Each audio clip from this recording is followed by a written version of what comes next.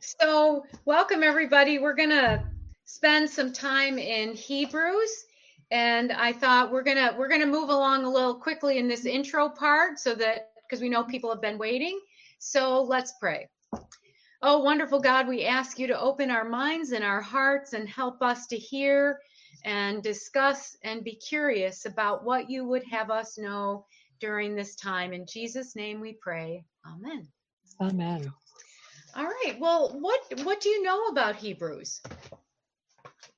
He makes good coffee. Sorry. Is that a coffee shop? It is.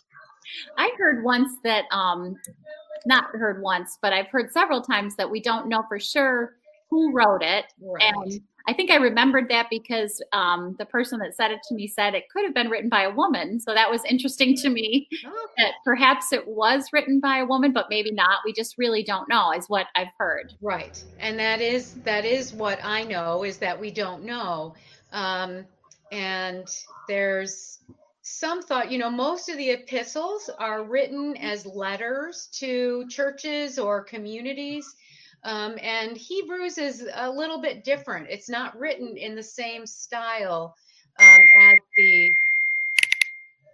what was that? I don't know. Anyway, I don't think it was anything at my house. So it's written in a different style. It doesn't start out like to the people of or blessings to you in the same way that some of the other epistles are done. Kelly disappeared. Yeah, she's coming back, I think. Okay. So anyway, and so what we do know is that it was probably written between 60 and 90 AD, so late in the first century. And there's some thought that it was actually written, that it was a sermon that was preached. And so, because it reads a little bit like a sermon, and it has a message that's kind of like a sermon. And so there's some thought, some biblical scholars and commentaries will say that it was a sermon that was preached and recorded, obviously by hand, and then that sermon was taken to other churches and preached. So it was, and part of that was the important background of why do we have Hebrews? Why, what was the purpose of it being written? And so I wanted to start a little bit of that. So let me just ask you for a minute. How many different voices do you hear in your head at any given time? Like not schizophrenic voices, but I imagine that you have a crowd of dogs, and there among this crowd of dogs, all of a sudden 2 or 3 people start to whistle, like for a dog. What do the dogs do? They're like, who is that? Who's calling? Who's whistling? So if you think about that from our perspective in our world, how many of those voices do you have going on in your head on a regular basis? My mother, my father, my husband, God's words. Myself, a lot of myself. A lot of yourself. Yeah. We often have a lot of self-talk going on. Right now we're in a time, in a season in the world where it's like talk. There are things coming at us from all over the place. And so the part of the purpose of Hebrews and part of our time together is that Hebrews is a call to 2 things. One is it's a call to listen to what God has to say. And the reason for that is back then and even now, some people aren't listening to what God has to say. And some of it's because of all those voices. So if you imagine that somebody who is a faithful Christian, someone who even reads the Bible, and then they're in a life situation where they kind of get a little bit of a hint as to what God wants, but then they bolt. They don't bolt like away from faith. They just are on their way on a journey without catching the rest of the story. We're not in our current era. I mean, not just this time because it's so chaotic. We're not typically good listeners. And sometimes when it comes to faith, people will start talking. Will be like, I know that. I know that. I already read that. Yep, I remember that. And we kind of, sometimes I find, and maybe you do, that when you're reading scripture for one thing and then you go away from it, then you come back to it, you see something you never saw before. So Hebrews is a call for us to listen to God. It was a call for the people that were listening to this sermon, as some people said, wherever it was preached, to listen to God. The second part, which we'll hear pretty clearly, is that the message was to pay attention to the fact that Jesus was the most important messenger. That listen to God, but now we're asking something. The people in the communities, they were used to hearing about listening to God. They knew the commandments. They kind of had the gist of the Jewish way of life and listening to God and going to temple. Jesus was a whole different story. And this wasn't so long after Jesus had died and was resurrected and then ascended. And most people were not Christians. So it kind of gives you an idea of why did people need to be reminded to not only listen to God, but to listen and to look at the teachings by story at that time of what Jesus said. And so one person described it as that not only were not very many people Christian, but some of the people in the neighborhoods where some of the people that were listening to this sermon or reading this letter ultimately, but we know that they heard it verbally back then, was... Can I jump in for a moment? Yes. Linda, is there a TV on where you are? I just turned it down. You have your earbuds in, right? So you can't. Okay. I did hear it too. Thank you. And I was like, please tell me we're not going back to that trouble again. Yeah, no. Okay, good. So it was a non-Christian community. And so if this was in fact a sermon that was sent around to a variety of churches to be heard, what you have is a group of believers listening to a sermon, reminding them, don't get distracted by other messengers. Don't go down the wrong path, because their neighbors, many of them were criticizing them, they talk about the fact that back then there might even people who vandalized their property and their home in somewhat ridicule of the fact that this is just nonsense. This belief that Jesus is the actual one that we should listen to. And so it's one of the things, and one commentator, I wanted to read this just because he says it better than I do. Seeing his fellow Christians in danger of jumping ship, one inspired teacher put together a powerful sermon that pulled out all the stops to show why leaving wasn't a good idea. The sermon, later passed around as a letter we now call the Book of Hebrews, has as its central theme the complete superiority of Christianity as a way of life. So I find that to be quite interesting because, as I said, when you read the other letters that it's surrounded by, you have letters that are specific community and you can figure out what was going on. This one, Hebrews, is sort of pointed in the direction of communities that are small Christian communities in non-Christian environments, probably hearing sermons in house churches and things like that. So I wanted us, we're going to take a look at it, and we're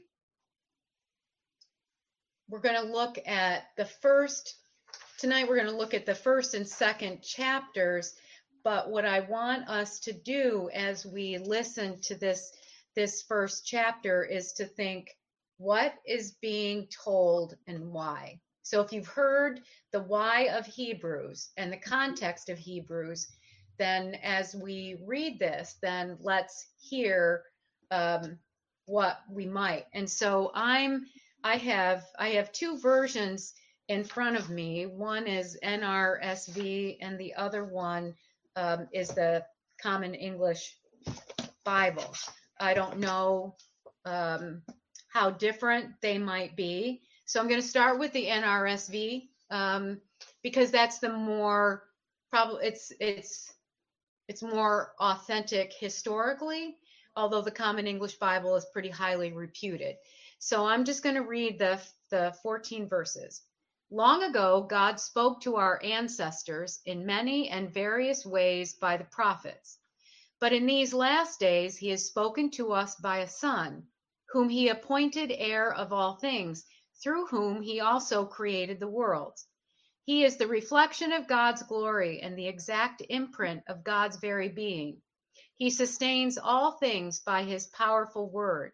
When he made purification for sins, he sat down at the right hand of the Majesty on high, having become as much superior to angels as the name he has inherited is more excellent than theirs. So I'm going to pause there, and you think, well, what's with the angels? It's what is your understanding of angels in the biblical story and their job throughout all the way back to the beginning? To be messengers. Mm-hmm. Mm-hmm. Yeah. And warriors. And warriors. Angel armies. Angel armies, yeah. Yeah. It's Mm-hmm.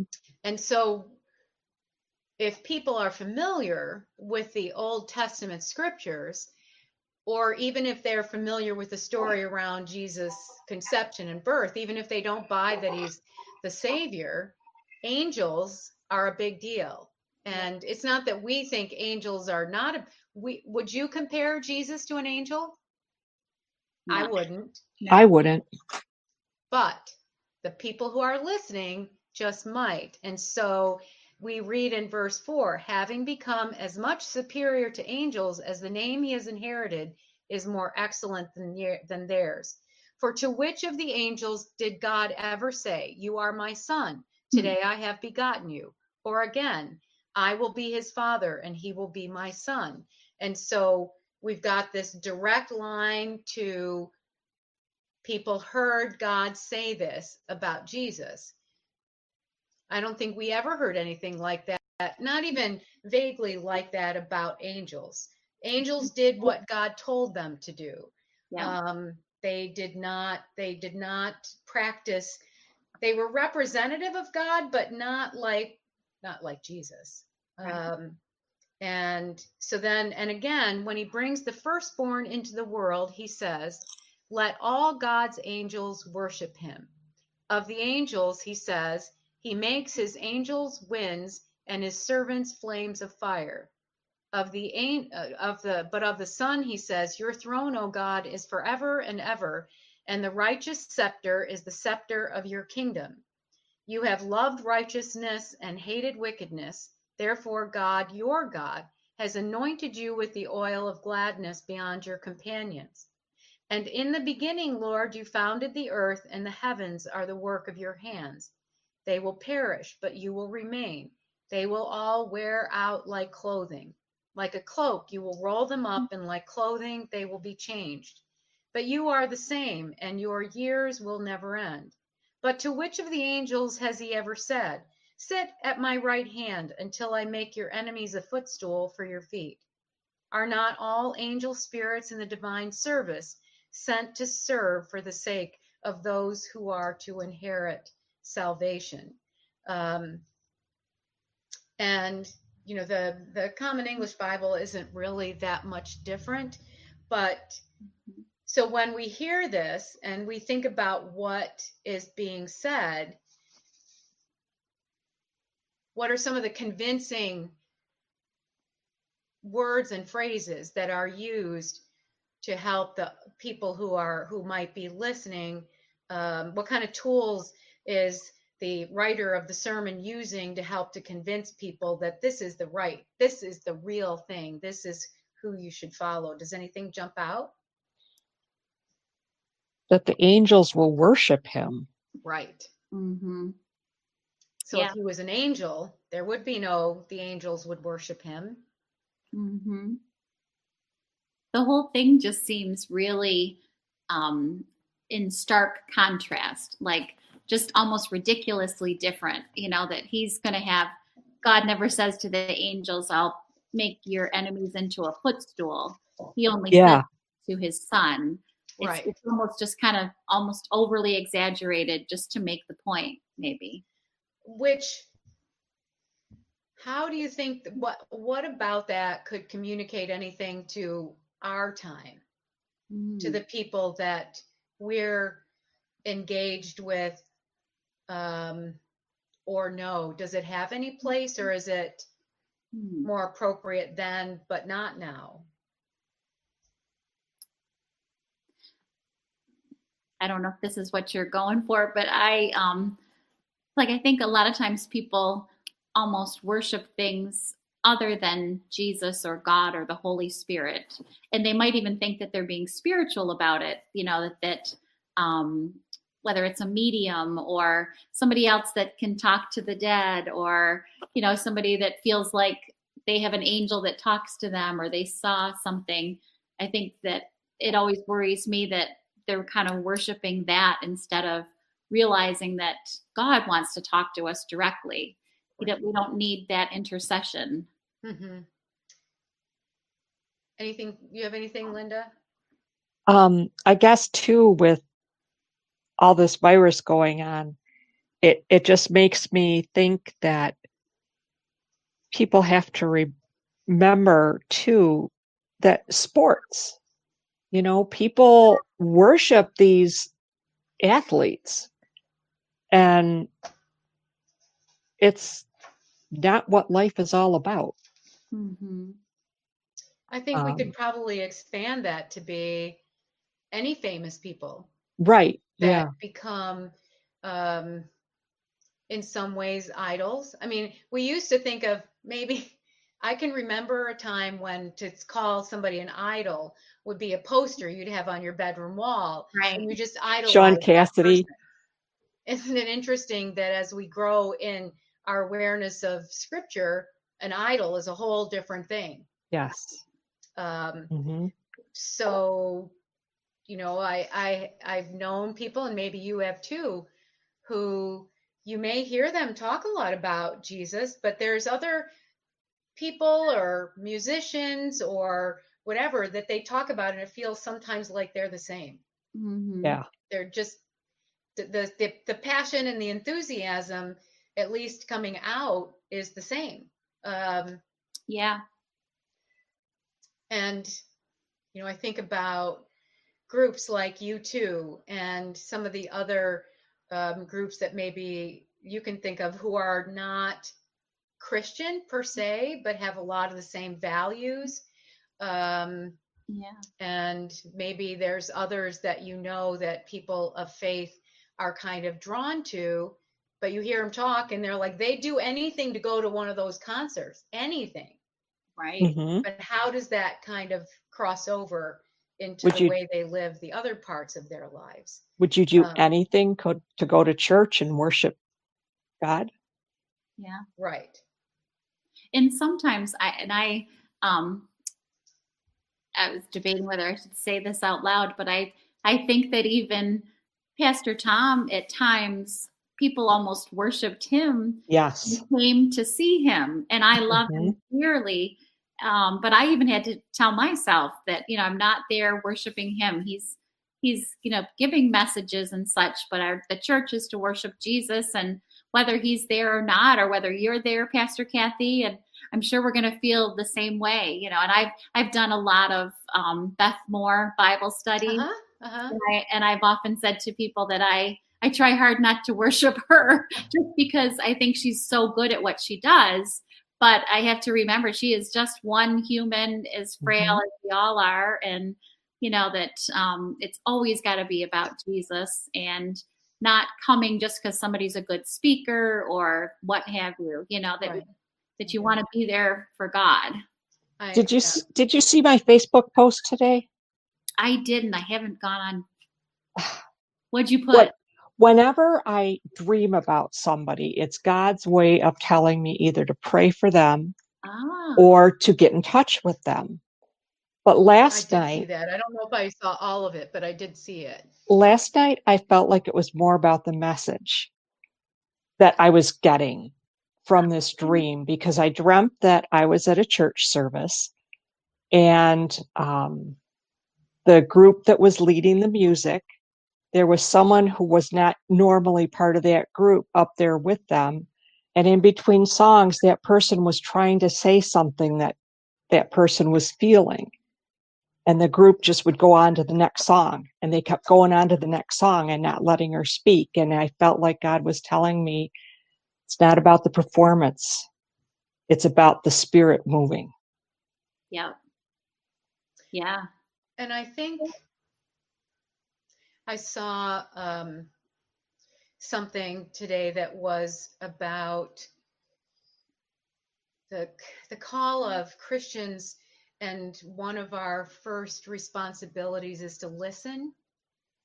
And part of where Hebrews is going is, who are we listening to?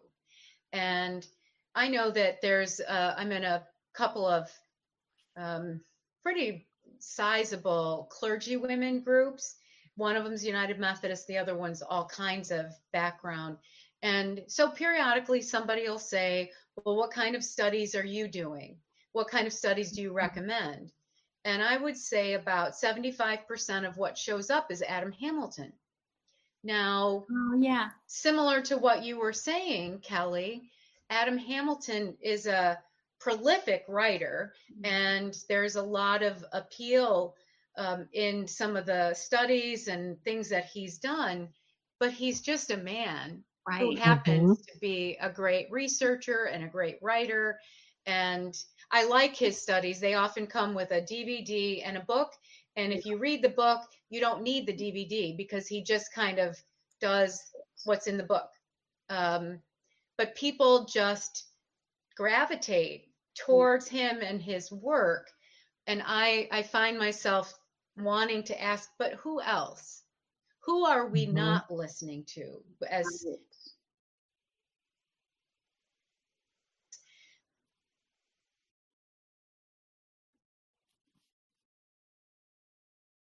Is it just only published their first book or whatever? I don't writer. There are others that we can talk about, and I'm always interested in who's somebody new or different that brings the same intellect and the same skills to the work, but is looking through a different lens. And mostly I just look because I don't find a lot. I listen, and then I go Google things and look at them on Amazon and find that there are lots and lots of good things out there. There's no question, but it's not necessarily something, I don't find it easy to find things that just kind of jump out at me in terms of some of this kind of stuff. And so one of the things that this one person who writes about this particular passage says, it's called Hebrews as God's communication. Hebrews can seem alien and confusing to the modern reader, although older Bible translations call it the Epistle of Paul to the Hebrews. It's quite unlike Paul's other letters. Nobody knows who wrote it. Whoever it was, educated, cultured person who had meditated long and deeply on the Jewish scriptures. He was also trained in rhetoric and influenced by contemporary intellectual currents, especially by Plato's idea that the world we live in is only a shadowy, imperfect copy of ultimate reality. Hebrews is so attuned to the dominant Greek culture that it even quotes from the Greek translation of the Old Testament. used mostly by Jews outside of Palestine instead of the original Hebrew. Most of what we know about the Old Testament we find is in Hebrew. And that's what, if you're going to study the Old Testament, you learn Hebrew. If you're going to study the New Testament, you learn Greek. So to hear about Greek, that this person who wrote this wrote it attuned to the Greek culture in the Old Testament and the Greek translation, and instead of the Hebrew original. Yet it often reads like a Jewish midrash, which is like a commentary on current reality. Clearly, like people today, this writer and his audience were immersed in a stew of interacting and sometimes contradictory influences. Hebrews demonstrates that God speaks through and to the assumptions and experiences of every age. The book also shows that we too need to interpret our faith in light of our own time, as well as in the light of the long history of God's work. And I think that's kind of what we're trying to get to, is what is in this that both speaks to my story and speaks to my ministry. Mm-hmm. Who am I listening to? And am I sometimes searching around, like I was describing, me looking at different studies, not just now, but at any time? What am I looking for? Why do I keep searching? If you've led Bible studies, you kind of know how that goes. And you can get carried away and get so frustrated and overwhelmed that you're like, I don't know. And then back to here we go to our Bibles to try to see, what does this mean? And so I don't know what it looks like in your Bibles, but from after verse 5, there's, after all, when did God ever say to any of the angels? And then from there down to through verse 12, it's in italics. Yeah. Is yours like that? Mine's quotes. Oh, is it quotes? It's in quotes. Yeah. What about yours, Kelly? Is it quotes? It's in quotes and kind of set apart. Like the typesetting is indented. Yeah. Right. That's how mine is too. Yeah. It's in italics. And so I think that, well, let me ask you, why? Oh, turn Can you see it? Yeah. Yeah, I can. And this is the same Bible as you, Linda. Oh, the Life Application Bible? Yep. Yeah, I love it. NIV version. Yep.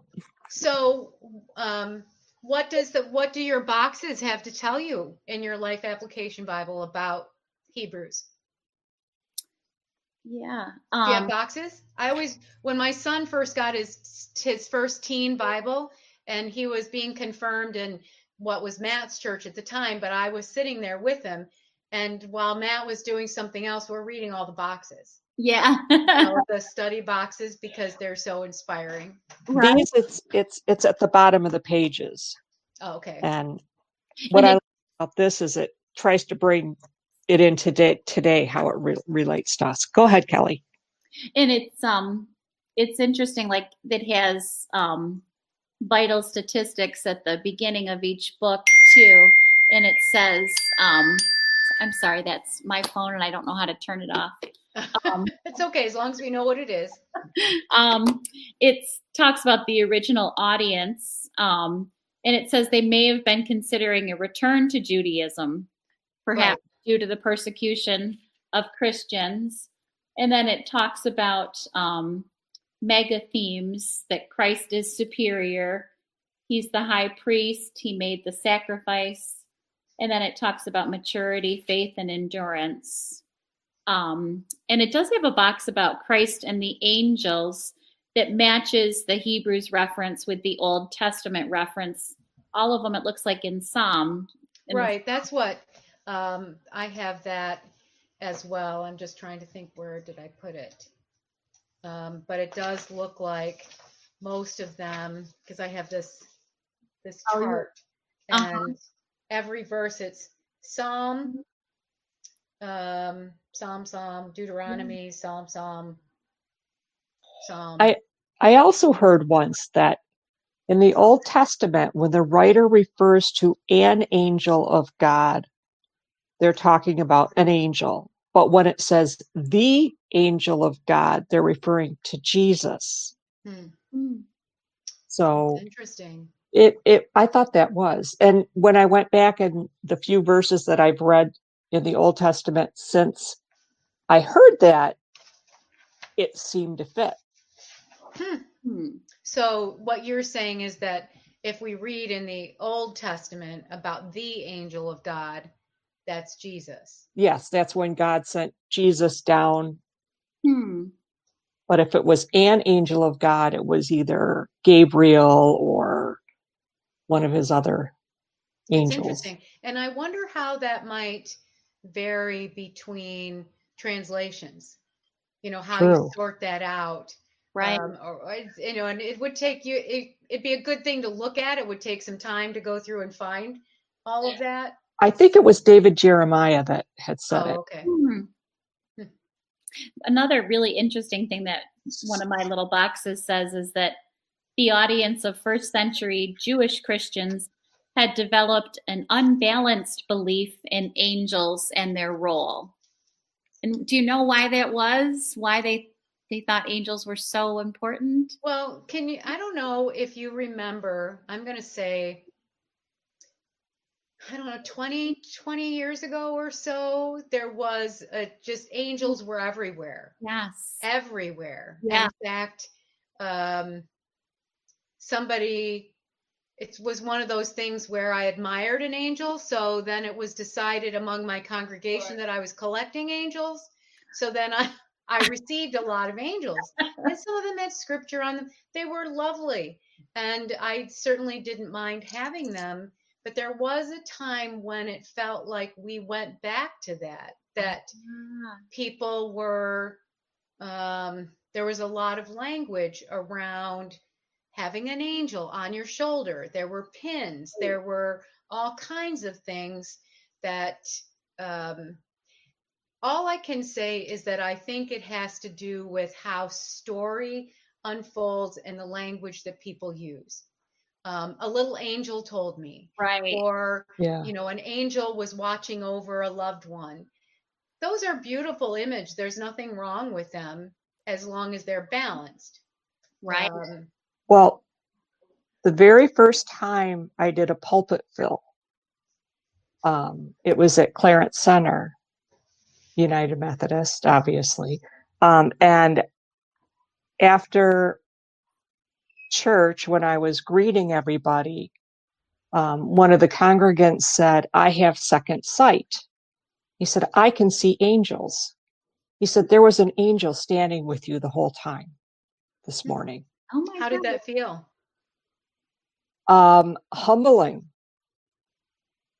and awesome at the same time. That's so I think that whether it's historic, I mean, when we think about most of the angels that we sort of glamorize in scripture, they're the ones that are largely bringing good news. Right. They are the ones who are helping to tell what's going to happen and telling people, don't be afraid. It's going to be okay. And then certainly if you study angels, and especially in the Old Testament, it's not limited to that because of the armies of angels and other kinds of images. But doesn't that correlate with how we read the Old Testament? Because there was a lot of a more militaristic view and participation as people of faith. The people of God fought the armies against each other. And so and then when you shift into the beginning of Matthew and you start to hear about Jesus, then these angels are different. These are angels that are well, maybe compare it to, we talk about who wrestled with Jacob in the riverbed. We think it's called a man, an unnamed man, an angel. Some people interpret it as him wrestling with God. That's a pretty aggressive presentation of a messenger. Right. next to Mary, don't be afraid. You know that God will come upon you. And, you know, of course, that's don't be afraid, but meanwhile, be terrified. Right. Yeah. But, and so I think that I think we tend to romanticize angels. Yeah. And like I said, I don't think there's anything bad about that, but I have a person I know who she'll go to a medium. She goes to church, she does Bible study, she does all kinds of stuff, but it's kind of a little bit of everything. I think I can probably say without a doubt that Christianity is first and foremost in how she looks at all of those. So I think she feels like I'm going to learn from all of them, but Christianity is my center. Right. Yeah, I know someone like that. I don't have any sense as to what I would go to a medium for. So about probably 6 or 7 years ago, I had started watching that show Long Island Medium, and a friend of mine kind of put me in my place and quoted, the scripture. I don't know where it is now. I'd have to look it up, but that talked about like, don't go to mediums, or, don't use that. And I realized that for myself, I watched it because it just kind of like affirmed for me that there is a God, or that things are, have a plan and all those things. And I thought, that's ridiculous that I need to watch that. I know there is a God, and I know and what I believe and my salvation. And so I have to, like, every once in a while, I'll go by it on the cable channel and I'll be like, don't even look at it. Don't look. It's like temptation. And I think that it's different if we look at something like that as just entertainment. Right. I've never seen it, but I think that's where this friend, and then that medium came to someplace and she went to see her. Oh, yeah. But I think that there's nothing wrong with learning from a lot of it's like people who read horoscopes, and they put their trust in what they read in the newspaper. And I can remember a million years ago when I was a teenager, I would read, it was in the newspaper, and I would read my horoscope. I never really took it all that seriously, but I was curious.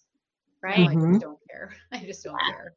Well, kind of similar to what Kelly was saying, we always liked watching Ghost Hunters. We always got a kick out of that. And then there's also one called Ghost Adventures. I stopped watching Ghost Adventures when he started calling out demons. And it's like, I don't care if it's part of the show. I don't care if it's scripted. You're messing with fire there when you're calling out demons in Jesus's name. And I'm like, you know what? When I'm in the house, I don't want that show on. Ghost Hunters, fine. They're trying to help people that are scared in their homes, and it's fun to just watch and see them disprove things. But, when this other group started calling out demons, it's like, nope, I'm done with that. Yeah, it's, we just have so many pulls on our attention as to who to listen to and what to listen to. And even people who trust the scriptures for the foundation of who they are and what they believe can sometimes be, many famous theologians are tortured. I mean, they live in the scriptures, they live in theology, but they're tortured by all the questions that they have. The why is it this way? What does it mean? Why does it say that? Why does it say that here and this over here? Some people might just say, oh, that's interesting that says that this way here and this way here. I wonder why. But some theologians and some biblical scholars who partner as being theologians are tortured by it. Yeah. I think they lay awake at night trying to figure all the answers out. And I think part of what Hebrews is saying is, here's the truth. It's right here. It's right here. Yeah. And that we could, if you think about it, what could we, if in Hebrews the author puts angels in terms of comparing Jesus to angels, what might we in our modern era compare to? Don't mistake this this is the answer. Because even though angels have had these kind of waves of popularity, that's what it is. It's not generally. So what about everyday people? What are the things that may be related to faith? Because the angels are not bad. The angels are in the scriptures. So in our faith life and in our presence in this world, what are the things that we might kind of think, oh, this is just as important, and forget that Jesus is really that's who God says was most important. Right. I'm not sure even I can come up with a quick answer to that question, but I'm just curious. It always makes me think of, friends of mine that I have that are Catholic, that I've done Bible studies where it's been in a very ecumenical group of people with Catholics, and just their whole belief system around saints and who to pray to and all those things. And if you're going to, I can't even remember what they say, but if you're going to sell a house, there's somebody to pray to. Yeah. Your house. If you lose something, I have a friend who's United Methodist, and she prays to a certain saint when something's lost, and she's not Catholic and never has been. Right. And my husband, Dan, has really experienced it because he went to a Catholic university, but he grew up Baptist. So he went to St. Bonaventure, and so he's got a lot of, he has seen both sides of it, because I always say to him, it's so similar, and and it really is. It's obviously it's Christ at the center, but they really do have different, a different belief about who you can pray to and all those things. My dad has a group of older gentlemen that meet for breakfast on different days, and a couple of them, my dad asked if he could pray for somebody, and they seemed like really surprised. They're Catholic, and they just thought it was odd that he could like talk directly to God and ask for somebody's healing, and that was hard for him to believe that they couldn't, that they didn't think that it was. And I don't know if they're 100% right in their theology, but they feel like that the priest has to be the one to say a prayer over you. Right. And that is, I never really felt any sense of the Catholic Church not being Christian, because it is Christian. I mean, they wear Christ right on themselves, but I never really understood the need or the desire to pray to anybody else but God.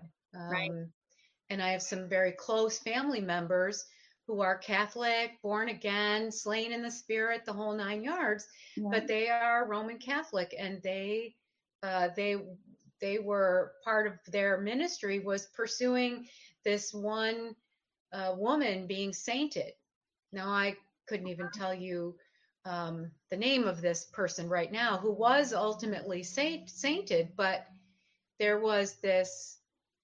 It was a saint that was about ministry to the poor, and Mother Teresa. No. It's a modern. It's a more modern, not modern era, but a person who's been officially sainted in the Catholic Church probably in the last 15 years. And the saint is has a lot of beliefs that are very similar, led a life of poverty and service and helping the poor, and the ministry that they have built around this, which is to some parts of that are right here in Buffalo I'm not sure it's still open, but it used to be St. Luke's downtown in the city, and very Christ-centered, but this saint was a big part of this family member's pursuit, and I just honor it, but don't understand it. Somebody explained it to me once, whether it's true or not, I don't know, but somebody explained it once that, like, when you're praying to a saint, you're asking that saint to approach God and pray for you. So it's no different than me saying, Kelly or Pastor Cathy, would you pray for me? Right. And it goes back to what Kelly said about you tell the priest and the priest prays for you. Yeah. Right. And what I don't think even Protestants realize, and I'm sorry, the light's getting kind of funky in here. I'm not practice any of my glamour Zoom skills because I'm supposed to have a light over here. I'm not supposed to have any shadows, but I think you were great. we're actually just moving into this. Evenings are now dark, and so Right. figuring this out. But I think that Protestants were kind of birthed out of the Catholic Church, which we were. Right. And part of that was direct access to God. Yeah. Direct access to scriptures, because for generations, Roman Catholics didn't read the Bible. Right. That wasn't encouraged because the priest was to interpret the scriptures to the parishioners. And that's evolved, that's changed. There are now Bible studies and all of that in the Catholic Church. There are classes that train you not only in the catechism, but in the Bible. But in some ways, didn't we have it so much easier that we grew up with this thing that, well, you just talk to God, right? Yeah. You don't need anybody else in the room. Why the curtain tore. That's right. And I'm glad I don't have to pray through a curtain to tell somebody, what my mistakes are. God's got it. Right. So, well, let's go on to Hebrews 2, and I'm wondering because I would like to listen to you read this, and I'm wondering there are how many verses here? 9. Is it 9? 18, I think, chapter 2. Oh, yep, I stopped 18. At a paragraph. Okay, so there's 18. So how about each of you read 9? Do you want to start, Kelly? From 1 to 9 through 9? Yep. Mine, chapter 2 has the heading, Warning to Pay Attention, which I think is interesting. Okay. We must pay the most careful attention, therefore, to what we have heard, so that we do not drift away. For since the message spoken through angels was binding, and every violation and disobedience received its just punishment, how shall we escape if we ignore so great a salvation? This salvation, which was first announced by the Lord, was confirmed to us by those who heard him. God also testified to it by signs, wonders, and various miracles, and by gifts of the Holy Spirit distributed according to his will. It is not to angels that he has subjected the world to come, about which we are speaking, but there is a place where someone has testified, and then this is in quotes, "What is mankind that you are mindful of them, a son of man that you care for him? You made them a little lower than the angels. You crowned them with glory and honor and put everything under their feet." In putting everything under them, God left nothing that is not subject to them. Yet at present, we do not see everything subject to them. But we do see Jesus, who was made lower than the angels for a little while, now crowned with glory and honor because he suffered death, so that by the grace of God he might taste death for everyone. In bringing many sons and daughters to glory, it was fitting that God, for whom and through whom everything exists, should make the pioneer of their salvation perfect through what he suffered. Both the one who makes people holy and those who are made holy are of the same family. So Jesus is not ashamed to call them brothers and sisters. He says, "I will declare your name to my brothers and sisters.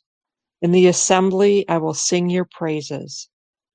And again, I will put my trust in him." And again, he says, "Here I am, the children God has given me." Since the children have flesh and blood, he too shared in their humanity, so that by his death he might break the power of him who holds the power of death, that is the devil, and free those who all their lives were held in slavery by their fear of death. For surely it is not angels he helps, but Abraham's descendants. For this reason he had to be made like them, fully human in every way, in order that he might become a merciful and faithful high priest in service to God, and that he might make an atonement for the sins of the people. Because he himself suffered when he was tempted, he is able to help those who are being tempted. I love that verse. Mm-hmm. The last one? Yeah. He is able to help those who are being tempted since he himself experienced suffering when Yeah. he was tempted. Yeah. He I knows find what that, it is. yeah. So what do you think of this chapter in terms of if we take it as the first chapter is a jumping off place in terms of if the purpose of it is listen to God and know that Jesus is the Savior, the first chapter tells us that even though there were angels, this is how Jesus was different from the angels. This is why Jesus is much more superior. He doesn't say Jesus being a part of God, not specifically, but that's what he's saying, or I'm assuming it's he, but because I don't know if women preached back then, but I think it's interesting that you heard that a woman wrote it. So what about chapter 2? What's the key? What do you think the key takeaway is here?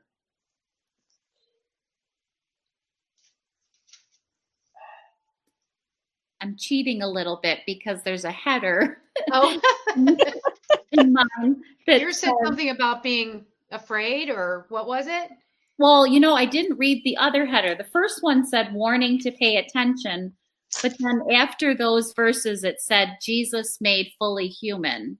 Oh, yeah. And so I think that's what it is. Yeah, I think so. And the headers on mine, listen to the Son's message, and then Jesus is the enthroned human being, which is what we're talking about. And then the last section, qualified to be a high priest. Oh, yeah. Yep. I find it's a beautiful description of the humanity of God through Jesus, the humanity of Jesus as God sent him in terms of the verse 12, I will publicly announce your name to my brothers and sisters. I will praise you in the middle of the assembly. Mm-hmm. I will rely on him. And also, here I am with the children whom God has given me. Therefore, since the children share in flesh and blood, he shared the same things in the same way and did this to destroy the devil. Yeah. I don't know. Gospel message. It is. It's like, there it is. Yeah. It is interesting that I don't know. I think if we talk about, he did this to destroy the one who holds the power over death, the devil, by dying. Mm-hmm. What do your beliefs tell you about was the devil permanently defeated? I mean, yes, Jesus triumphed. Mm-hmm. There's no question because we have life over death. But did that mean that evil went away? No, not yet. Oh. Yeah. That's the final battle. That's true. Yeah. I just find it feels like the words are power over death. He destroyed. But what he did was he destroyed the devil's power over death. That death was the final answer. Because in the Jewish faith, death is the end. That's where it ends. And obviously that's not a part of our story. So it's an interesting, I find it an excellent sense of merging the human and the divine in terms of why Jesus came and why he needed to be human so that he could that way he could more not only represent humanity in his death, but also heal humanity in his resurrection. As opposed to, you think about, I don't know why this movie comes to mind, but you think about The Little Mermaid, and you have Ursula, who becomes big. She's big and she's huge. And then so does the other guy, the Little Mermaid's father, Titan. King What- Titan. Yeah. And so if Jesus would have powered through the times that he did like that, how would people relate to him? Right. How would Right. people see their story in him?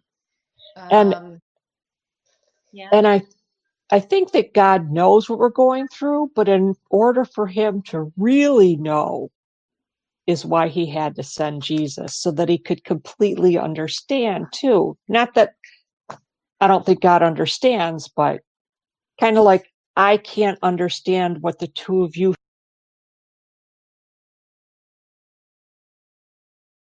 I think that people think that God sees them the way they think that other humans see them. And or that, even more telling, it's the way they see themselves. yes. Yeah. Mm-hmm. That when we think about this chapter about what it says around Jesus coming to be one with us, to have flesh and blood like children have I mean, they specifically talks about children, to have flesh and blood like children among Mm-hmm. us, and that makes us, he calls brothers, the language used in 12, brothers and sisters. Mm-hmm. There's a familial language about it that's very affectionate. And if Jesus, we've talked about this in some other places at the church, about that the day that we truly believe, love God, love your neighbor, love yourself as God loves you. And we often throw that part away, or Mm-hmm. oh yeah, I know. And yet sometimes the way we live doesn't really demonstrate that, because we have insecurities, because we're human. We don't have it all figured out. But in our insecurities, we sometimes forget that love, that God loves us as this much. This much is what it says right here, that Jesus would become human and suffer the human indignity of persecution, and punishment, and ultimately death. And even before death, one of the big things is betrayal. And he did that for us. And we sometimes treat ourselves as though we're unworthy. Yeah. Or think of ourselves. Does that make sense? Yeah. Mm-hmm. Absolutely. That if the whole world could be blanketed with the Holy Spirit, this was my prayer at staff spiritual formation today, that the whole world would be blanketed with the Holy Spirit, so that if people truly felt loved and honored and respected, then this would stop. This would stop pitting brother against brother, and sister against sister, and family against family, and all that's going on in our country and across the world. Mm-hmm. Yeah, it really makes me sad. Yeah. And so then we can say our hope is ultimately in Christ, and it is, but where's our hope in everyday life? How is it that when we read this, don't prioritize this over what God has to say to you? Don't make angels or other aspects more important than what God has to say, and remember that Jesus is the one. There's a lot of reassurance in that, but how do we integrate that into yours and my everyday life when we encounter the people that are angry about the state of the world, angry about injustice, angry about the way justice looks, angry about who's president or who's going to be president, angry about the rules for church, angry about the things that we're being denied, and in some ways angry about what we're afraid of. That I see a lot of people showing anger that comes out of they're afraid they'll never have what they used to have. They're afraid that they're going to have to create a new reality, and that is really frightening to people. Mm-hmm. Yeah. So it comes out sometimes as anger. Yeah. That's not where it comes from, but it comes out that way sometimes. Mm-hmm. So how do you keep finding hope every day to be about being people of faith, people of hope? What do you do with your discouragement?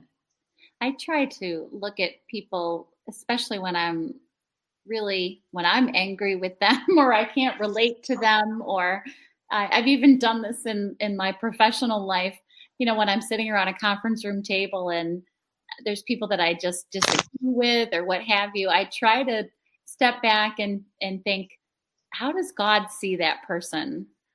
We always think about like, how does God see us? But how is God looking down right now? And he, all three of them, the triune God, can see that person's real heart and can see if they're hurting so bad that's why they're abusive to their employees, or they're, miserable to be around, or, all of those things. And it helps a little bit to just think like, okay, God loves that person too.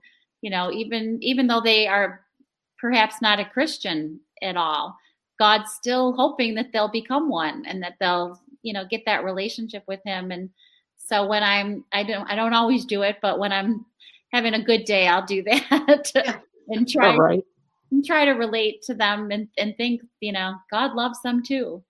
Right. Mm-hmm. I just try to remind myself of God's sovereignty.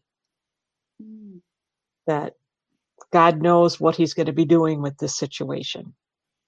Mm-hmm. And God knows the reason that he's allowing situations to occur, leaders to be put in place, leaders to be dethroned. And I have to trust his plan. Yeah. And I think a lot he's got to be looking down on us, just thinking, oh, I just can't believe I know. I picture God being the same way that I feel sometimes when I'm inundated with the news. Right. And yes. I imagine God being like, I just can't look. Right. Yeah. I can't look. What are they doing now? and it's our story. We have lived this before in our history. It's written through the scriptures. We have abandoned faith, and chaos and turmoil has come around, and then we rediscover. It's just that this seems to be a little bit worse of a chapter than most of us have experienced. There was a video that I was reminded of in preparing for preaching this past Sunday at Niagara Falls. It could be considered a bit of a companion to the Matthew West video that, and maybe you've even seen it. It's a video of a man who's going to work and he's frustrated because a kid drives his bike across the driveway. So he has to stop and wait. And he's like, ugh. And then he goes to a coffee shop and someone steps in front of him, and then someone shoves in the line. And then when he gets up to the place's order, somebody steps in, and he's getting all mad. He's just so put out about all of this. And he gets his coffee and he goes to sit down and somebody takes the seat. It's just like a bad morning. Yeah. And while he's sitting this, have you seen this, Kelly? No, I'm just with you. While he's sitting there, this man who looks like one of the, I don't know if it's what actor it is, but he's reminiscent of some of the black men that have been God. Oh yeah. And he hands this man a glass case, and when he opens I can't remember what it says when he opens it. So he takes off his glasses and he puts them on. And as he looks around at the person who stepped in front of him, at the person who bumped up against him, he begins to see their story. And like on the video, it has a little ticker tape thing that goes across. The lost his job and is the sole supporter of his family. Her husband walked out after a big fight last night and hasn't come back. This one doesn't know what their life is even about, and they're wondering what their purpose is. And then when he goes back to his house, the kid comes again, and at first he starts to be impatient, and then he looks at him, and the thing says, is in desperate need of an adult male who cares about him, a dad figure. Wow. And wow. That can be correlated to Jim Carrey taking all the prayer requests in that movie, where Yeah. he, like, just saying yes, yes, yes, yes, because he can't handle all the things that are coming, and then chaos. When we're inundated with knowing people's stories, then we become overwhelmed, just like we are now. But when we can, like you're describing, Kelly, that even when someone is unkind to us, or we're witness to them being unkind to another person, maybe the question to ask is, I wonder what's going on in their life. I wonder what happened. Maybe it's that person, you know that person well enough that they're always that way, and maybe you wonder at what made them become so bitter and angry. I wonder what that story's about. With people who are only occasionally like that, we can wonder what's happened, because we often wonder what we did, what we said. And wisdom has taught me over the years that 95% of the time it has nothing to do with us. It is something else. There's something else going on. So I think that we are reminded in this passage, Jesus is the enthroned human being. And what is humanity that you think about them? That's us. That God even thinks of us. And when we move on to the next chapters, we're going to be talking about chapter 3 is called "We Are Jesus' House" in mine. What does yours say? Christ is greater than Moses. That's your chapter heading for 3. Yep. And then 4, mine says, enter the rest. Yeah, a Sabbath rest for the people of God. Something to look forward to. Yeah. So we'll do those next week. And if questions, or you're curious about something, or if you discover something and you feel yourself inclined to look up things about Hebrews, please do bring it to our time together. And I hope that we can be together again next week. Yeah, this Awesome. is great. How many people are you? How many can it hold? Do you know? It can hold as many as we decide. I think that Adrian has it set to be 15 as the maximum. Okay. Because of the feeling that can be chaos. Yeah. However, we have what we have on the screen, and then we have what people are watching, which is hard for, it's like I can't have two things. I've watched all of us try to watch what's going on in the comments while we're actually talking in Facebook Live and things like that, and it's very challenging. Yeah. I suggested for when Pastor Scott and Scott James and I start whatever we're going to be doing, I suggested that we have one person leading while the other one is keeping an eye on what's going on in comments and such. So kind of have a co-leadership there. Because Adrian was saying, he was talking about the ability to see what's going on, how people are engaging from another angle while this is happening. And I think he could tell that I was like, wait, wait, how are we going to navigate that? But the reality is that it wouldn't be hard to have another monitor here with my other laptop hooked up to one of those. I just need a bigger table. Don't we all? Don't we all?